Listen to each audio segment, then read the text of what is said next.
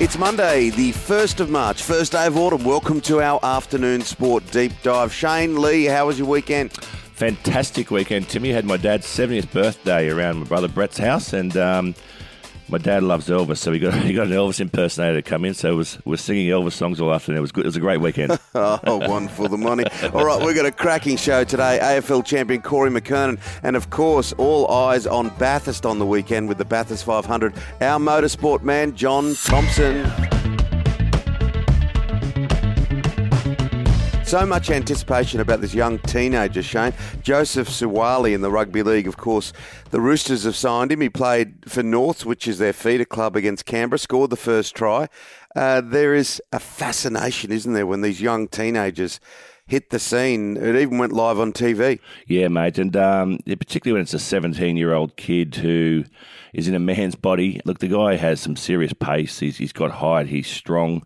And he looks like could be the future of rugby league. Early call at this stage, but the Roosters have got their hands firmly on this kid, and I think he'll do well under their administration. It's not always easy, is it? Early on in a young career, you've got to tread carefully. We've seen a lot of players come forward, and it hasn't quite worked out. No, it hasn't, mate, and that's the thing. But look, I think the Roosters, particularly with their coaching staff, will do the right thing with this kid. But he still is 17. He's straight out of King's School, so they'll be watching this kid. But look, he looks the goods to me. He's as I said, he's got pace, he's got height and strength, and he can only get better.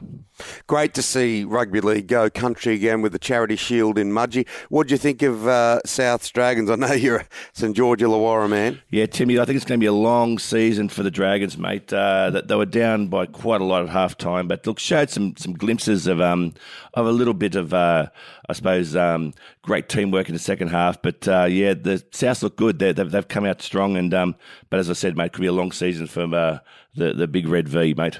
Yeah, we're going to talk to John Thompson on the show today, but boy, it was good. I saw bits and pieces of the supercars on the weekend and crowds back at Mount Panorama. But it had it all, didn't it? It was fantastic to watch. It was plenty of action, a few crashes. No one was hurt, thank goodness. But having the crowds there really added to the atmosphere, and it felt like a bit of normality starting to happen back in sport, which was great.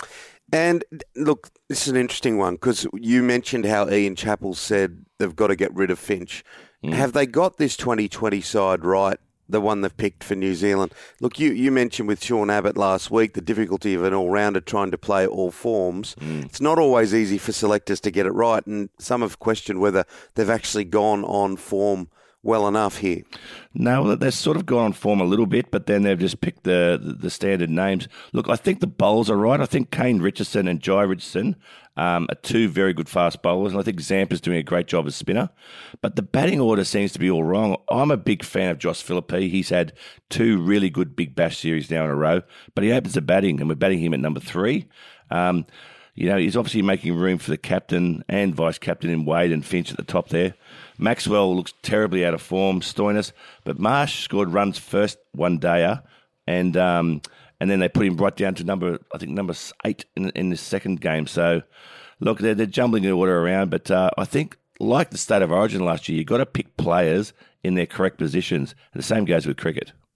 And what about the pitch? A lot of my English mates are blowing, it was a terrible pitch. It was garbage at Ahmedabad for that second test. There's been quite a bit of fallout. Of course, the fourth test starts this week, and England still have this opportunity to square the series. But look, they didn't play well, did they? I mean, the pitch has got a lot to do with it, or got something to do with it.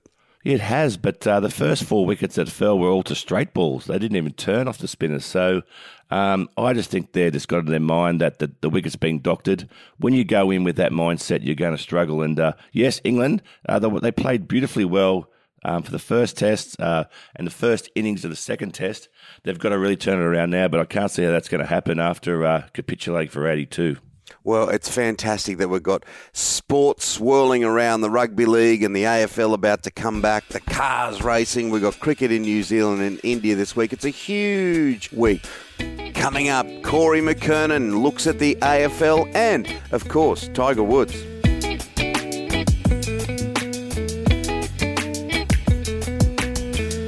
Time to talk AFL, and we can almost feel it. Trial games and, of course, some fantastic quality AFLW. And our man, two-time premiership player for the Kangaroos, is Corey McKernan. Hey, Corey. Morning, boys. How you going? Corey, let's start with the AFLW, particularly the Richmond girls got to sing the team song, which was fantastic. Yeah, they did finally after 11 games. They've been in the history of the competition. It's been a hell of a long time, and the girls finally got to sing that famous Richmond song. They blew the cats away early, and yeah, they got to sing the mighty yellow and black theme song the other night. It's good quality football too, isn't it, Corey? I'm really enjoying it. Yeah, they are. And look, the ladder's actually really jam-packed at the moment. There's a lot of teams that are having great years, and Collingwood defeated Melbourne, so the Pies are sitting on top of the ladder at the moment. They're 5-zip, and there's a whole range of teams sitting at 4-1. The other one that had a really good win was the Lions. They beat Fremantle, and Fremantle had an 11-game winning streak going. So to go over to Perth, as we all know, to jump on that plane and head over there and have a great win like they did in the heat, the Lions girls, had one of the better wins of the weekend. Hey, Corey, we spoke a little bit about last week saying that the Melbourne people have been starved, particularly of watching AFL live. We're currently sitting at 50% capacity for crowds. That'd mean 50,000 for the season opener.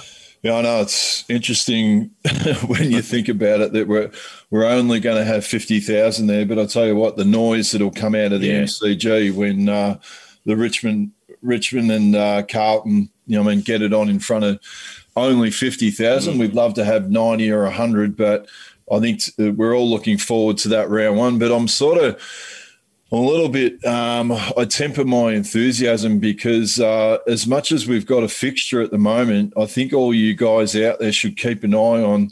Remember, WA have still got these border restrictions that remain in place, so they're causing havoc with the AFLW, and I know with the AFL as well that they're really keeping an eye on, that fixture that we've done at the moment may only be relevant for round one. So we could be adjusting very quickly. But look, on the crowds thing, I can't wait to see even 50,000 at the G. The noise that'll come out between those arch rivals will be fantastic. And you know it in AFL, when you say you can get 50% at a game like that, you are going to get bang on 50%. People will show up. It's one of the great things about AFL, the crowds. Think of it this way, Tim, that by last reckoning, I think the Tigers have got 100,000 members, and Carlton, I think, have just beaten their membership record. I think they're up around 65, 70,000. So 170,000 doesn't go into 50,000. No, it doesn't. Let's talk about Danaher now. Are you impressed on the weekend? Yeah, it just goes to show when a player's clearly happy and in a pretty good headspace. He kicked 4 goals, 3 in the practice match, albeit against the Suns were a little bit undermanned. But look, to be able to give them that great target down forward.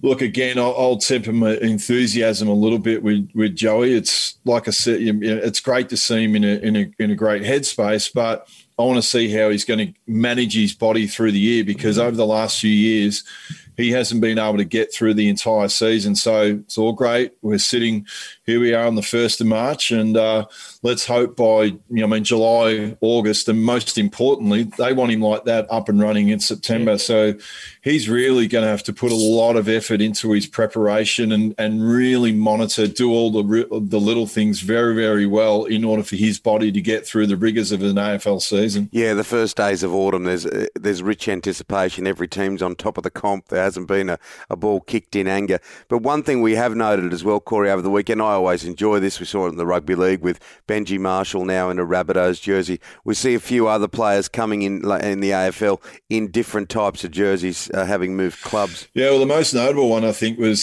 Jeremy Cameron. Like, that was you talk about, there's a couple of teams this year that when you're really looking at it, they're premiership or bust, and the two that I'd probably put in that category, the way that they've loaded up, even maybe last year and this year, probably West Coast Eagles with Tim Kelly. They sold the farm, but as someone said the other day, Geelong then on-sold the farm, and then they got Jeremy Cameron for theirs. So they're the two teams that, for mine, have really, in the last few years, really gone out and sold the farm. And, I mean, seeing Jeremy Cameron, how that's going to work with like Tom Hawkins and Dangerfield. I mean, the Cats for mine are probably the premiership favourites. Mate, let's look at golf quickly. You're seeing some nice support for Tiger Woods over the weekend. Everyone's dressing with the red shirts and the black pants. Yeah, they are. It's a pretty nice touch by all the guys on the US tour. And just look, news on Tiger is that it's amazing that what were we? I think this time last week he'd only just done an interview with Jim Nantz at the Genesis Open, which is his golf tournament there, and it was after his 5th back operation, and that was big enough. Little did we know that, what was to happen 24 hours later, and the news is that he won't walk for at least 3 months. So, look, the great thing is Tiger's still with us, and he can still have an enormous impact on the game of golf. But look, as you mentioned, I thought it was fantastic. All the players on the PGA Tour and the Seniors Tour, even Phil, nearly one of his arch rivals. I saw Phil lobbed up to the tournament. Now, Phil traditionally wears all black on Sunday. I saw he was sporting a little bit of red underneath, so it's great to see even Phil supporting his old mate. Yeah, and look, you can't write him off, can you? Look, he's had some horrendous leg injuries, but he's had the surgery, and as you mentioned, how he will recuperate. But when you think of what Ben Hogan did, and I know we're winding the clock back a long way to 1949, but he had this horrendous accident, one of the most famous names in golf. He was left for dead by a lot of people. Didn't think he was going to survive blood clots, sternums, leg injuries. And he come back and won the 1950 US Open. He's the kind of sports person who is close to impossible to write off. Oh, look, I think the only thing I would say about that, though, Tim, is that it seems like the injuries that Tiger is accumulating is, if you rattled off the injuries he's had from his back and then now with his legs, you would have thought that he played NFL, not golf. So, look, like I said, we just want to see him back, that he's healthy. He's got young kids.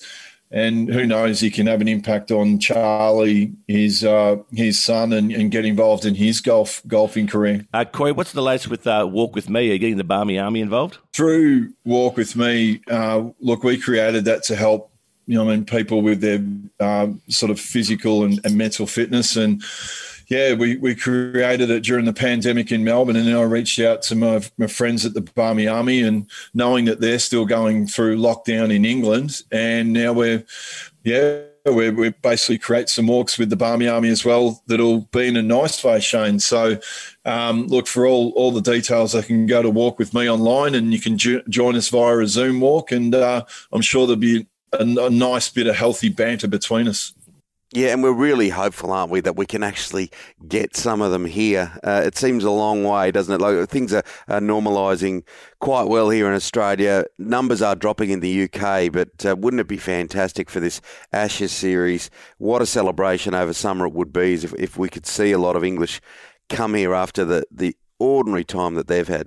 I think even for our boys that, usually probably dread the England fans at sometimes, but I think that it'd be music to a lot of players' ears to hear a full MCG or SCG or any of the grounds around Australia, to hear that buzz of the Ashes and the noise and the colour and the crowd, I think would be fantastic. It's what we all need.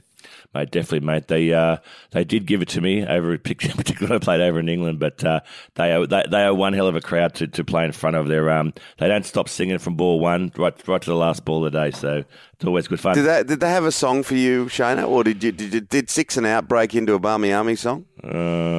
There's something about being blonde and bent or something, I don't know, but probably not the right show to talk about. Anyway. Oh, it can be. We're open. We're open to all topics. Corey, good to chat with you, buddy, and we'll talk real soon. That Walk With Me initiatives are fantastic, of course. Mental health's a huge issue, and it has been particularly through and after COVID-19. So that kind of work that you're doing is really helping. Thanks, boys. Coming up on the show, John Thompson breaks down a few big days in Bathurst. Stump to Stump is Australia's newest and most interactive cricket platform for all cricket fans, players and clubs to share stories, match results, memories and experiences. StumpToStump.com.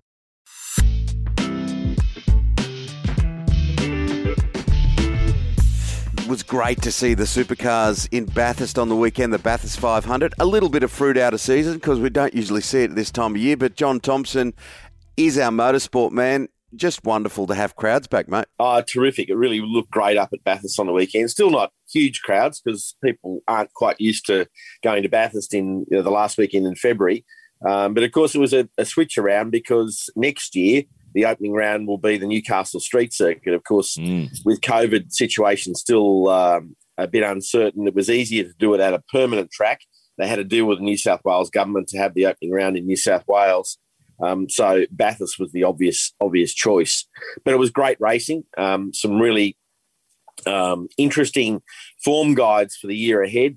Obviously, Shane Van Gisbergen, a dominant force all weekend with some great strategy from the 888 Holden Red Bull team, but also just some brilliant driving as well. So Cam Waters was a bit, what can I say, unlucky in many ways. He was overfilled by just 2 litres in the pit stop in the second race, the first pit stop, and that cost him half a second. He'd led Shane Van Gisbergen quite well going into that pit stop, and that half second cost him because he came out of the pits in front of Shane Van Gisbergen, but Van Gisbergen had the momentum up the hill, warmer tyres, was able to get in front of him, get some clean air and win the race pretty easily. And, of course, Shane Van Gisbergen also had a pretty strong win on Saturday. So he goes into round 2 at Sandown in a few weeks' time with a strong lead in the championship. Hey, John, I read about this. Is it pronounced LeBrock? He lost feeling in his foot during the race. What's that all about? Jack LeBrock. 28-year-old, one of the Tickford Racing Mustang drivers. He had a very badly burnt foot on Saturday in the race because the pedal box on the floor of his Mustang was quite hot and it burned his foot. He woke up on Sunday morning with dreadful blisters. And the medical doctor for supercars, Dr. Carl Lee, he treated the foot, gave him antibiotics and wrapped it up. But he said the pain was almost unbearable in race 2 midway through. He battled on and picked up the points. He goes to Sandown in the top 10 of the championship and hopefully with no long-term injuries to that foot, the right foot. So, it was a brave effort. Some maybe said silly, but